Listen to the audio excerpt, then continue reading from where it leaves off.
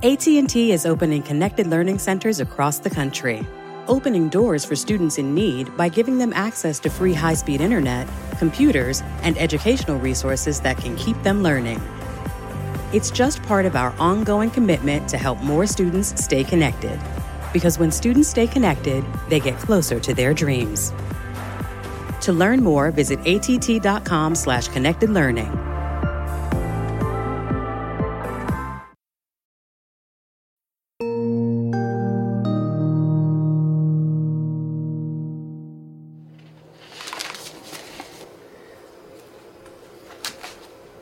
There's some family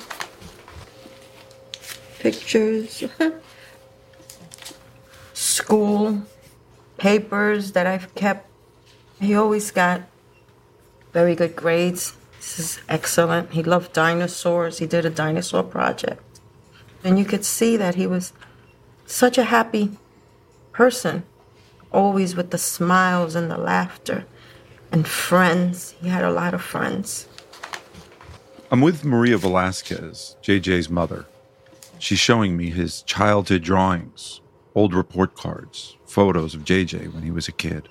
I used to feel like a taxi driver, running them to the movies, running them to shows, running them all over the place. Because he always, Mom will take you, Mom will take you.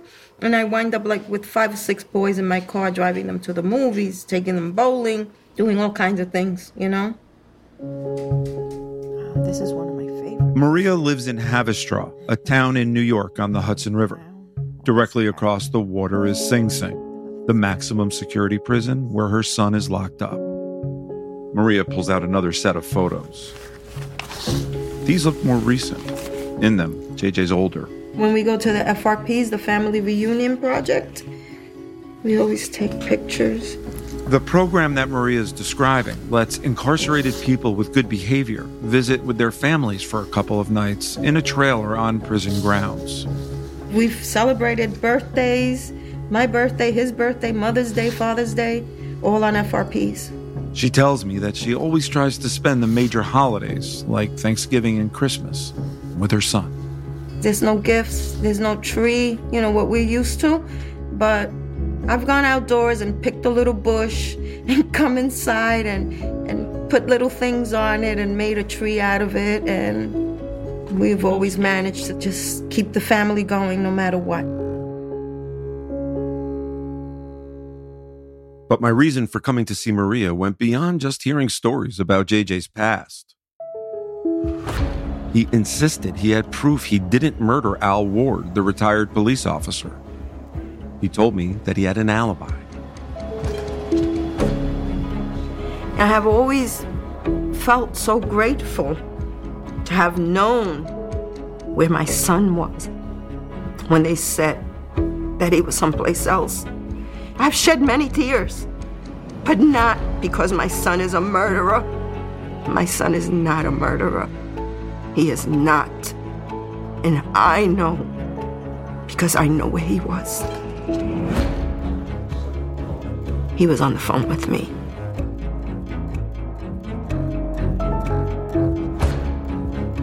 I'm Dan Slepian, and this is Letters from Sing Sing.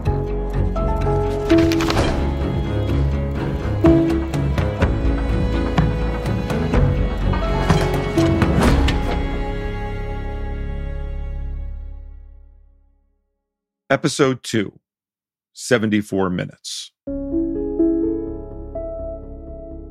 JJ Velazquez was an only child raised by 2 working parents in the Bronx. His mother, Maria, was a labor union organizer, and his dad was a police officer for Amtrak. They separated when JJ was 11, and his father had another son. Maria says JJ was a good kid. He played soccer and baseball, was an altar boy at their church, and he was on the right track at school. He was very active in school. The high school that was closest to us had a law program. And so I took him over to the school to get him interviewed for the program. And it just so happens that I had to go outside and put money in the meter. And by the time I got back, the law professor had already interviewed him and said, he's in. He liked the way he expressed himself. And he was just, I guess, charismatic. People are drawn to him when he speaks. He's always been like that.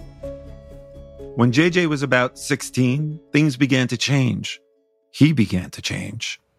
Got to high school and I started spreading my wings a little bit. Got exposed a little bit more to life, a little more freedom. Became a little hard-headed. Wanted to be seen as a cool individual. I was into sports, so I had to hold up some type of image. He kind of like just started letting loose and just started, hanging out with the boys and just not paying attention to school. And the only class that he did well in was his law class. And the professor said, he does really well in this class, but I'm not going to pass him if he doesn't do well in his other classes.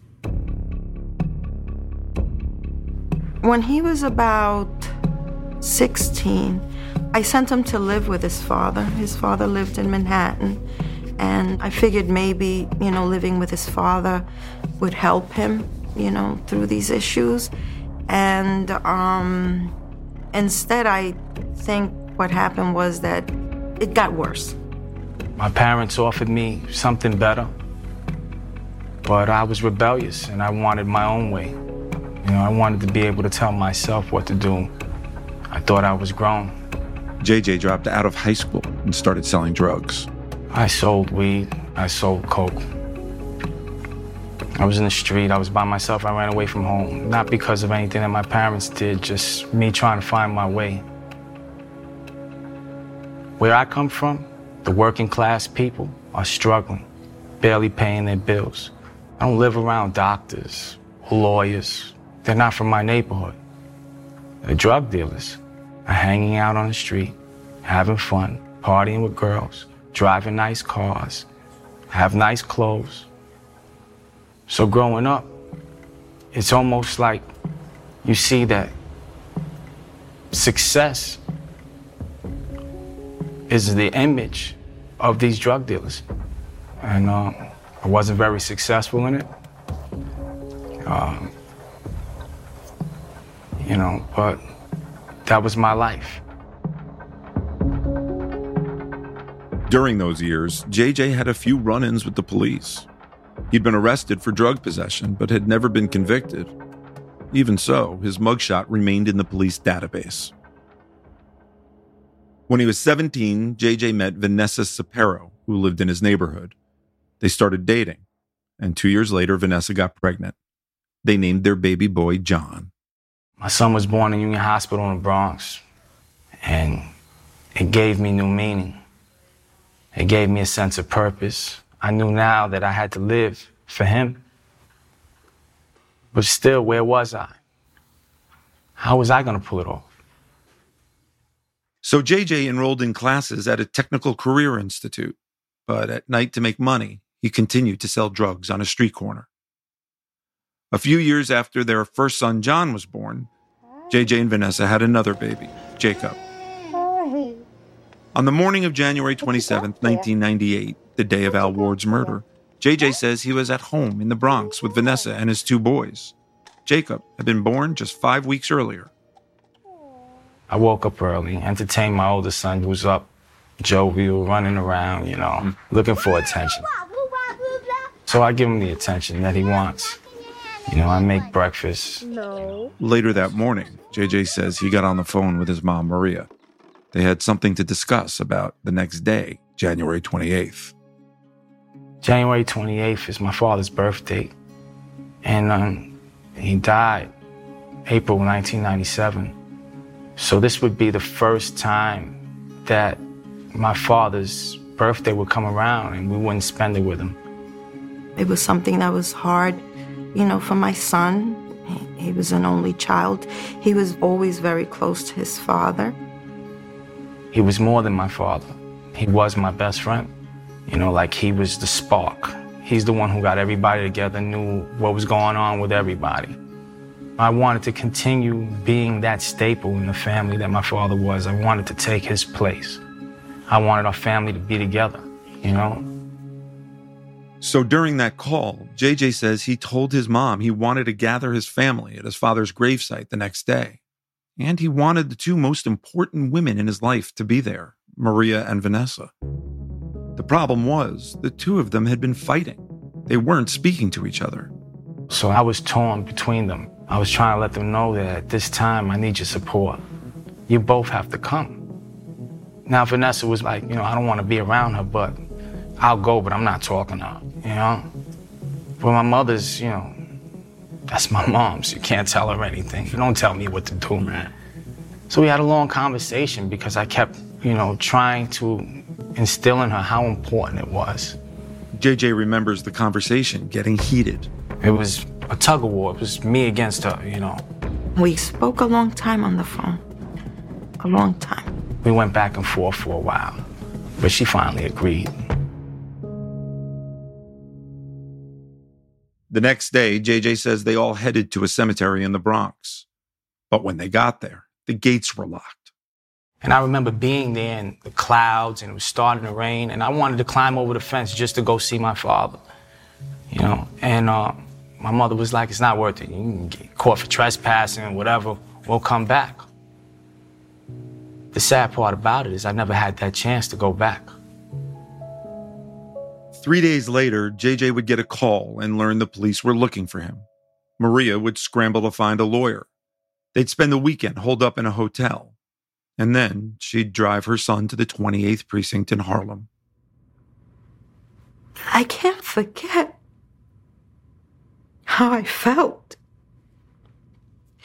It was like I had betrayed my son by turning him into the police. I let out this scream. It was such a loud scream. And I stood there for a few minutes. And then I just left and started to head home. As Maria was driving home, she says she started thinking about the day of the crime, trying to remember what she had been doing, what JJ had been doing. And then she remembered that long, heated phone call with him. I got home and immediately I started, calling the phone company. I requested my phone bills. I called Vanessa. I told her, you have to call the phone company. We need to put all this information together and we need to get it to the lawyer as soon as possible because this is what's going to prove where he was. All this time, Maria still didn't know what was happening with her son. He'd been at the precinct for hours, and she still hadn't heard from JJ or his lawyer. That day was like the longest day. Not knowing, not hearing anything. And when I finally heard, it was that they had kept my son. And I couldn't believe it. I was told that he would probably be in Rikers. Rikers is New York City's massive jail complex where people who have been arrested wait for their day in court. It's considered one of the most horrific and dangerous jails in the country. I was so worried and heard so many stories about Rikers and how terrible a place it is and all the things that happen in there. So I was very concerned that they would hurt him, especially that he was being accused of murdering a retired police officer. She kept pushing the phone company for records, and eventually she got them. We got the phone records, and we saw that we had been on the phone that whole time. Here's what the records show. A 74-minute phone call made on a landline. This was before everyone had a cell phone. The call was from JJ and Vanessa's apartment in the Bronx to Maria's home in Haverstraw, overlapping with the time the robbery was unfolding in Harlem. Once we got that phone record, we said it's all a matter of just going in there and proving where you were, and you're going to be a free man. Maria was certain that with these phone records, no jury would convict JJ.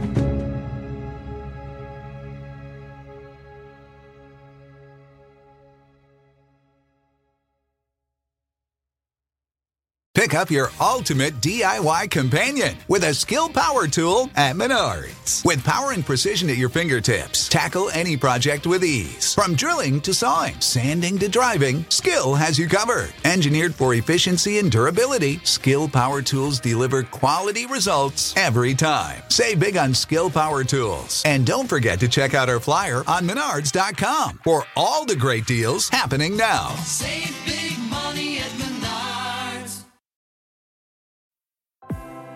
AT&T is opening connected learning centers across the country, opening doors for students in need by giving them access to free high-speed internet, computers, and educational resources that can keep them learning.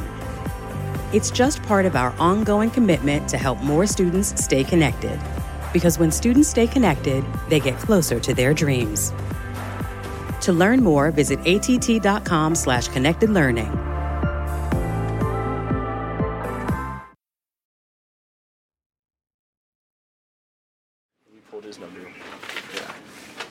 I first received JJ's trial transcript in 2002. It was over 2,000 pages, and it filled 3 large binders. I read it when I could, but by 2008, I'd actually gone through it twice, marking up the margins, returning to certain sections over and over again. I wanted to be sure that I really understood what the jury had heard, the facts that ended up convicting JJ. I've read a lot of transcripts over the years, and this trial was strange. It began on October 18th, 1999 at a courthouse in Lower Manhattan. By then, JJ had been at Rikers for almost 2 years. He was facing 13 charges, including first and second-degree murder. A jury was selected, and then the prosecutor, Eugene Hurley, presented his opening statement. It's our theory that the defendant is the gunman. This defendant murdered Albert Ward. And after all this evidence is presented to you, I'll ask you to find the defendant guilty beyond a reasonable doubt. That voice you're hearing isn't actually Eugene Hurley. We've asked actors to read portions of the trial transcripts because no recording of the trial exists.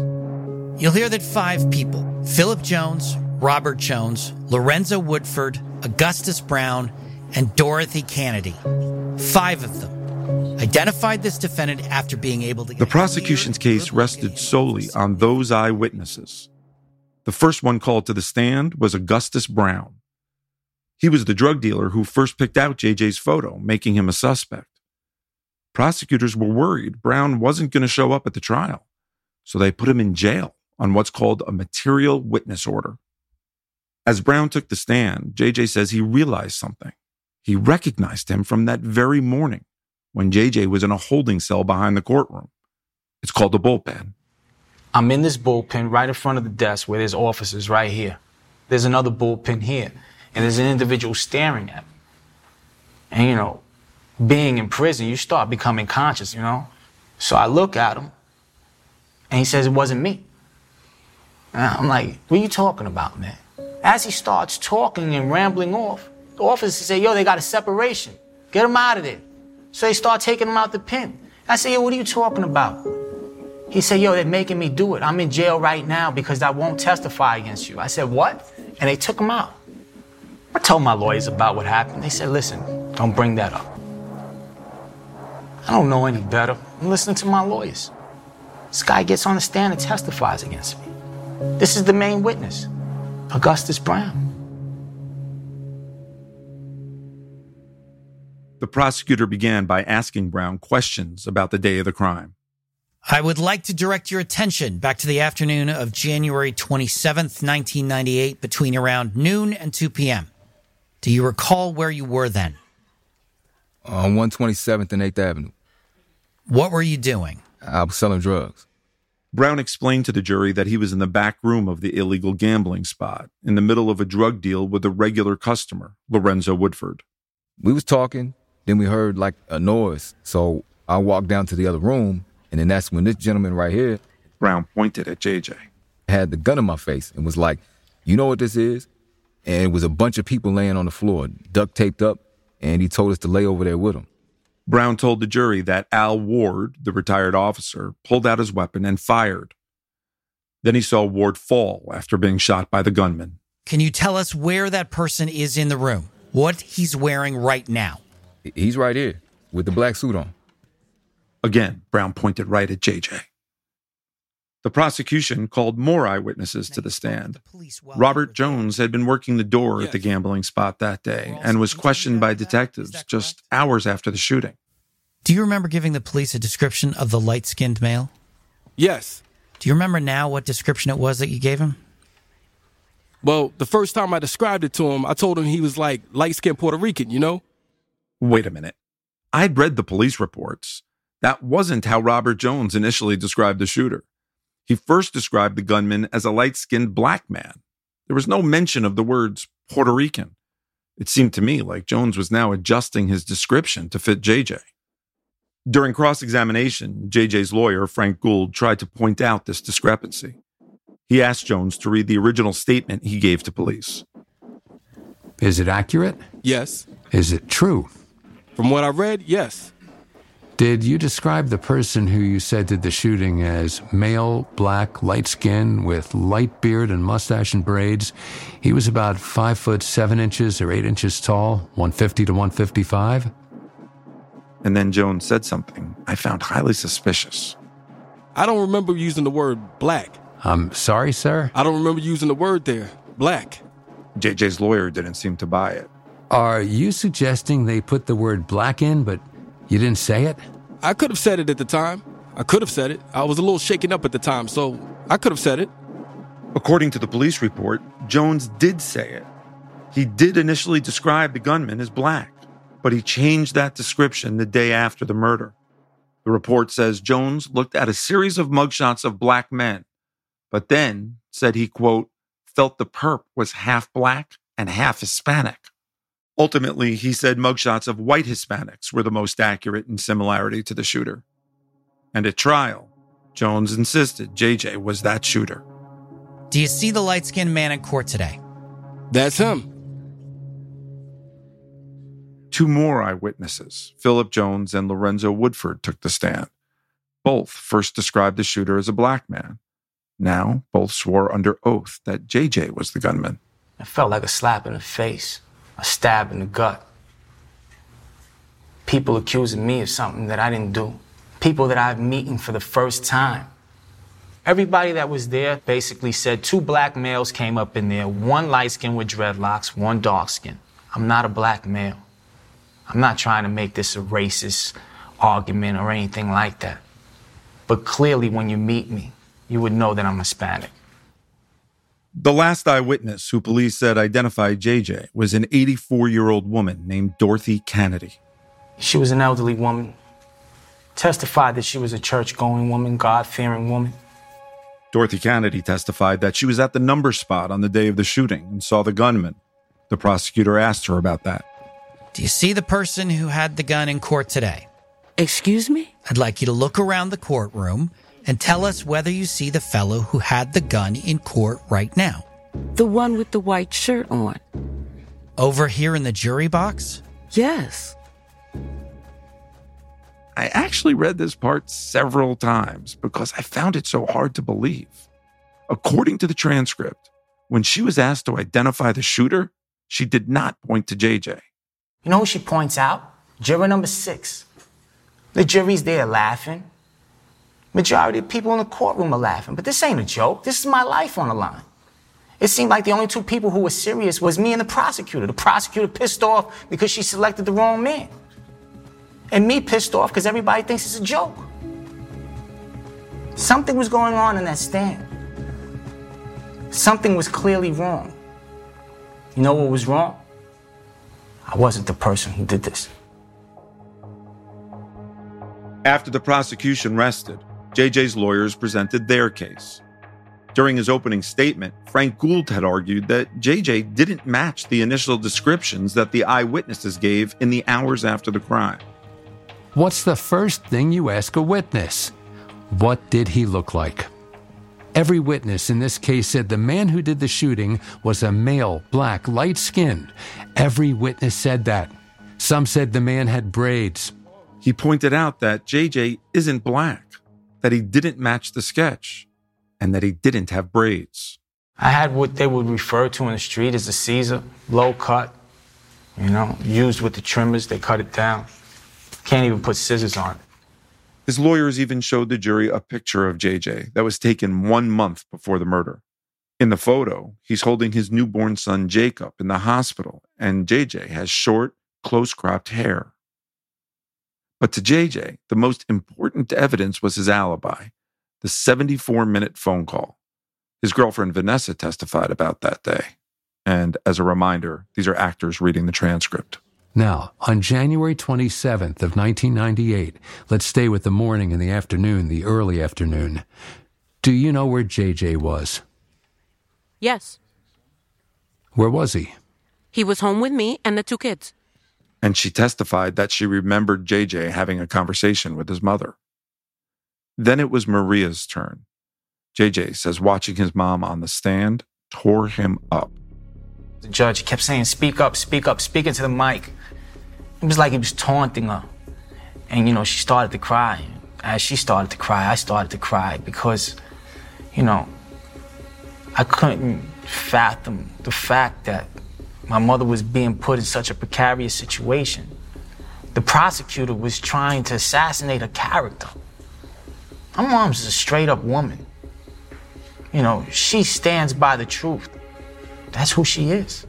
Maria testified that she and JJ were on the phone for those 74 minutes.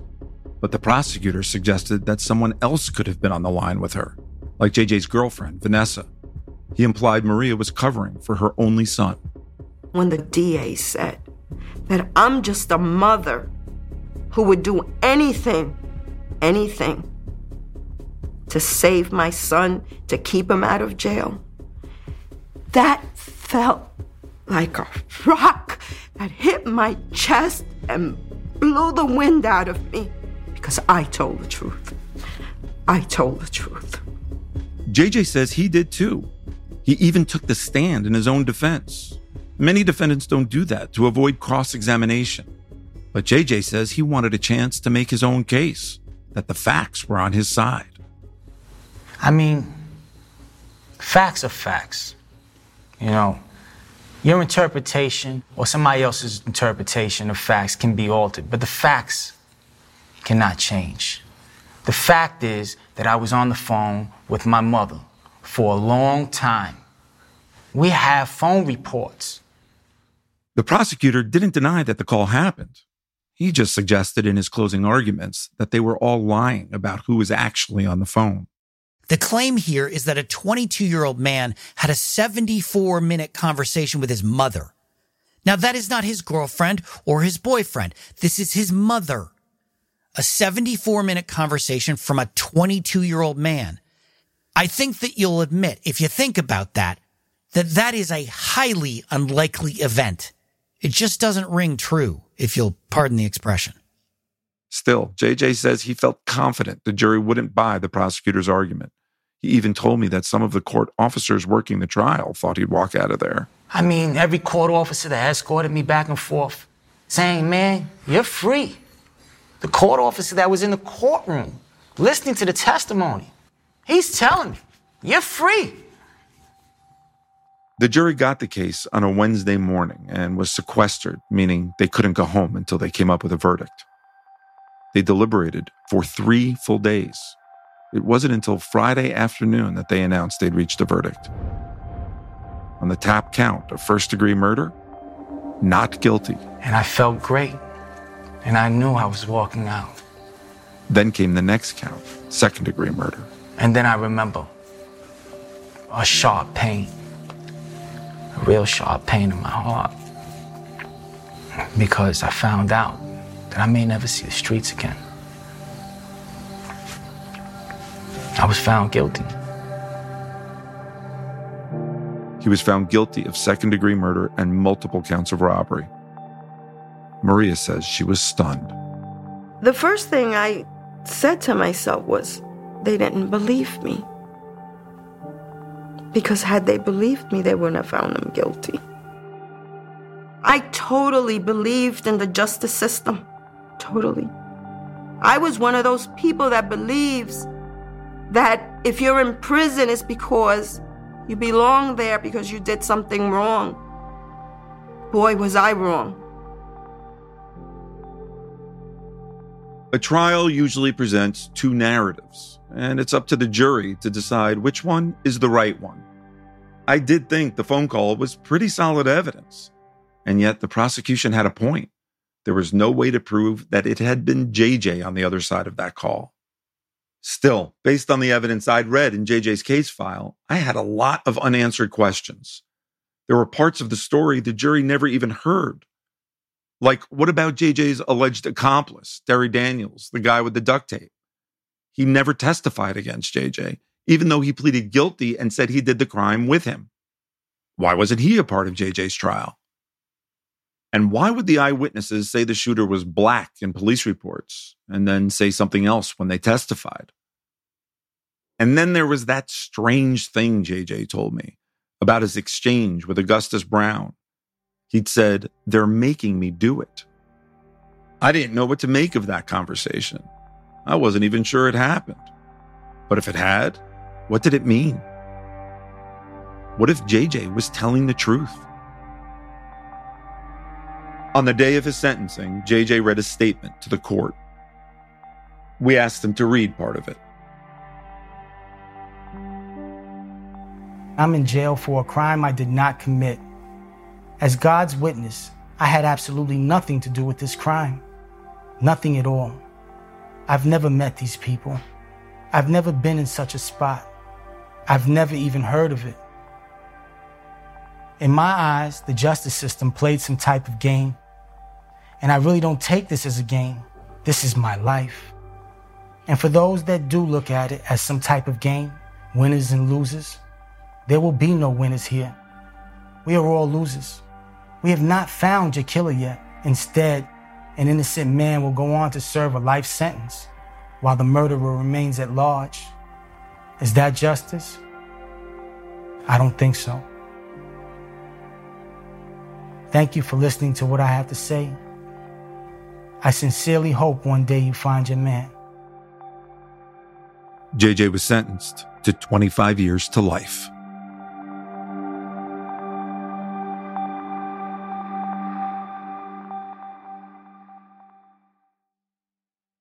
Get everything you need for your bathroom remodel now at Menards. Magic Woods has the vanity you need to complete your dream bathroom.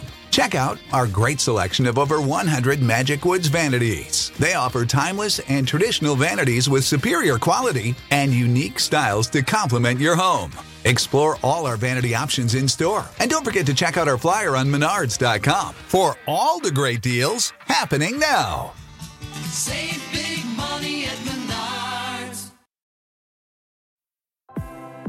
AT&T is opening connected learning centers across the country, opening doors for students in need by giving them access to free high-speed internet, computers, and educational resources that can keep them learning.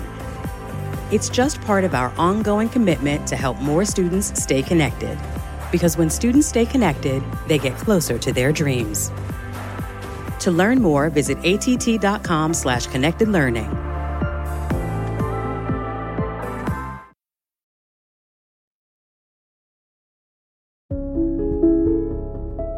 It's 2009.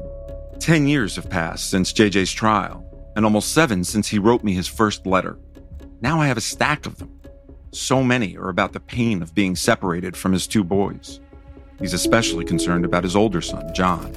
June 26, 2009. I haven't told anyone this, Dan, but I've been waking up in the middle of the night worried about my son. I have not spoken to him since December. I know my son is trouble-bound. He is a good child with a pretty solid foundation of principles and morals, yet he is vulnerable in an environment that makes statistics out of our youth. How can a father accept that there is nothing that he can do? Is it all right for a father to trick himself into thinking that everything will be all right? 1 month after receiving that letter, I decided to visit JJ's son, John, in the South Bronx, where he lived with his younger brother, Jacob, and his mom, Vanessa. She and JJ were no longer together. I first met John when he was 8 years old in that prison lobby on Thanksgiving morning. Now he's almost 15, and it seems like what JJ was worrying about is starting to happen. Yeah, I don't really trust cops. Like, I know they're not all the same, but most of them, like, they do stupid stuff. We're sitting outside his apartment building. He tells me that he and some friends recently had a run-in with undercover police officers. And we just all sitting on a bench and stuff. And the car pulls up, and, like, it makes, like, the brake noise or whatever. And I hear doors open, and then the doors slam. I get up, and I start running. But I didn't know they was cops, because they were in all black. And then he takes me, and he slams me. Like, I can't blame him for that, because I was running. He slams me. I'm like, what do you want? What do you want? You can have anything in my pocket. He was like, nah, I'm a cop. What do you mean? And then he pulls out his badge. I'm like, oh, mister, I didn't know. I'm sorry. He says the cops searched him, but didn't find anything. And now, like, I look at everybody carefully. Like, if they have that silver thing around their neck, I know that they're a cop or something because they have a badge. So I look at everybody carefully now. John knows how his dad would react to all of this. My dad's the type of person that he gonna hear everything first, and then he gonna go down on me what I did wrong. And then he'll help me and tell me what to do about it. But I have no problem with telling my dad anything, because me and him have that relationship, like he's like my best friend, I can tell him anything. My dad always says the same thing. He tells me, like, to stay in school, like, to keep up the streets. Don't do stupid stuff. Don't do anything that puts yourself in a position for cops to come. Because if cops got him locked up for a long time for not doing anything, like me just doing one thing could put me in the same position he's in. Like, my dad's innocent, he's in a place he's not supposed to be. He told me that it wasn't him, and I believe him. And now that this stuff happens, I even believe him more, because I know that the system's real messed up. And just because he's there, I could be there too for doing something I never did. But John hasn't talked to his father about the incident with the police because he hasn't gone to see him in 6 months. Right now, I really don't want to go up there. It has nothing to do with my father. I love my father. I do want to see my father. I have nothing against him, not at all. It's just jails and stuff like that. I get it. I understand how John feels. I've been going to see JJ for a while now at Sing Sing. It is not a place where someone would want to visit. Just the process of getting in is frustrating. And once you're inside, you can feel the tension. By now, I'd been given unusual access. He lives on A block here? Yeah.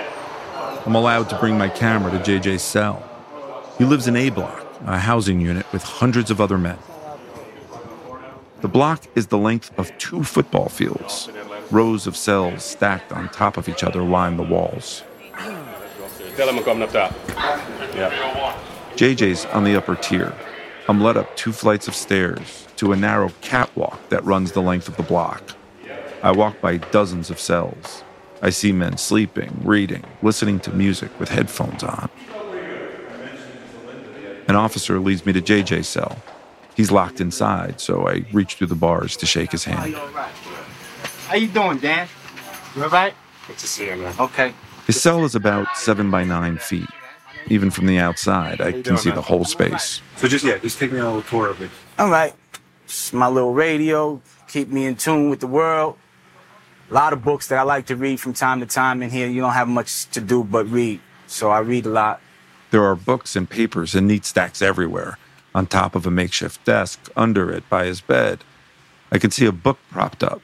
It's titled Forensics, True Crime Scene Investigations. JJ moves a few steps to the back of his cell. Back there, I keep my food for the most part. I try to, make do with what my mother sends me in the package and commissary. Everything has to be hermetically sealed, commercially sealed, or in a can. You can't really cook in here. What you can do is, you can utilize this to heat up your food. He holds up a small electric kettle. This is basically your only tool. You have to be very creative to learn how to eat in here. JJ then points to his bed. He's covered it in maroon sheets and a blanket that his mom sent him. The mattress is barely an inch thick. A lot of people get back problems in prison because everything you do, you gotta do like this. You don't have no back support. He's lying flat on his bed. You move around so much in here and you try to find ways to get comfortable, but there's no way of being comfortable in here. It's not situated to be comfortable. Another thing that ends up happening, which is a bad habit, and I try to break it, is A lot of times, often when a person comes into their cell, being that there's nothing to do but lay down, you tend to fall asleep. So it's like you sleep your life away. You know, there's times where I feel like, I guess you could say like a turtle. I go and hide up in that little shell. And I've experienced those times during the time that I've known you, where I won't write for a long time. I won't write my mother, I won't write anybody, I won't write my children. But he keeps their photos close. Those photo albums right here. I have plenty of photo albums with my kids. That's their mother. That's my mother. It's when they were younger. Picture my family, my father, my uncles, my 2 sons. You spend a lot of time sitting here thinking about your kids, the time that you're not with them. I spent a lot of time about that. I spent a lot of time in fear. If I may, for a second, I'll show you something. JJ reaches under his bed and pulls out a newspaper. This is the New York Post. We don't always have access to the newspaper. But if you see this article right here, it says South Bronx boxing star shot dead. Yeah. This is a young kid, 20 years old. He's from the Bronx. I know his father. His father's incarcerated. My kids are from the Bronx. I'm afraid of the same thing. To be in here while my sons get killed or get arrested or get into some problems in the street and I can't be there for them. That's the worst part of being in prison. You know? That depression. You get depressed? I get depressed often, you know, but I have 11 years in. What I've learned, the best way to stay away from depression is to keep active, stay busy. He shows me a massive stack of manila folders. This area right here that I have covered, it's a bunch of files, mainly legal work. That's where I have all my legal work at. I have some more legal work right here under my bed that I keep in a bag. He pulls out some more papers and starts leafing through them. Trial transcripts, arrest records, court motions, all stashed under his bed. A decade after his conviction, it's clear JJ has not stopped fighting the verdict that sent him here. 12 jurors said you're here for a reason. That's right. That's what they gathered, but they didn't know the whole story, and neither did I at that time. JJ says he knows the jury didn't get the whole picture because of something he discovered in his case file. Had it not been me waking up and saying, yo, you can't stay in here forever, you gotta start getting your paperwork. You gotta ask your lawyers for your paperwork. You gotta start writing the courts and getting your paperwork. Had it not been for that, I would have never known about Mustafa to this day. It turns out, back in 1998, just days after the crime, the NYPD had a main suspect for the murder of Al Ward, and it wasn't JJ. It was a man named Mustafa.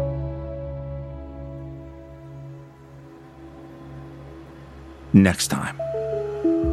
They had a primary target. They knew who they were looking for. How did I wind up here? The moment they had that one identification, one guy after all this stuff, they stopped. If somebody stick a gun in your face and take money from you, you don't think you'd remember that person look like? What I'm trying to do is trying to find the truth. That's all I'm trying to do.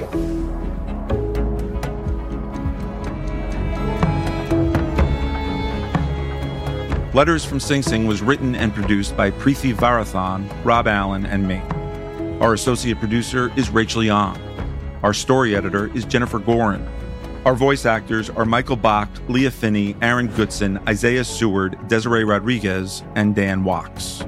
Original score by Christopher Scullion, Robert Reale, and 4 Elements Music. Sound design by Cedric Wilson. Fact-checking by Joseph Frischmuth. Bryson Barnes is our technical director.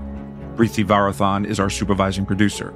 Soraya Gage, Reed Cherlin, and Alexa Danner are our executive producers.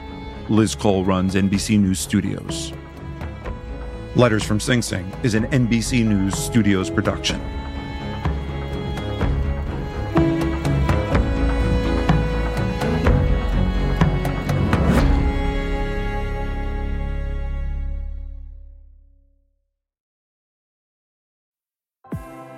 AT&T is opening connected learning centers across the country.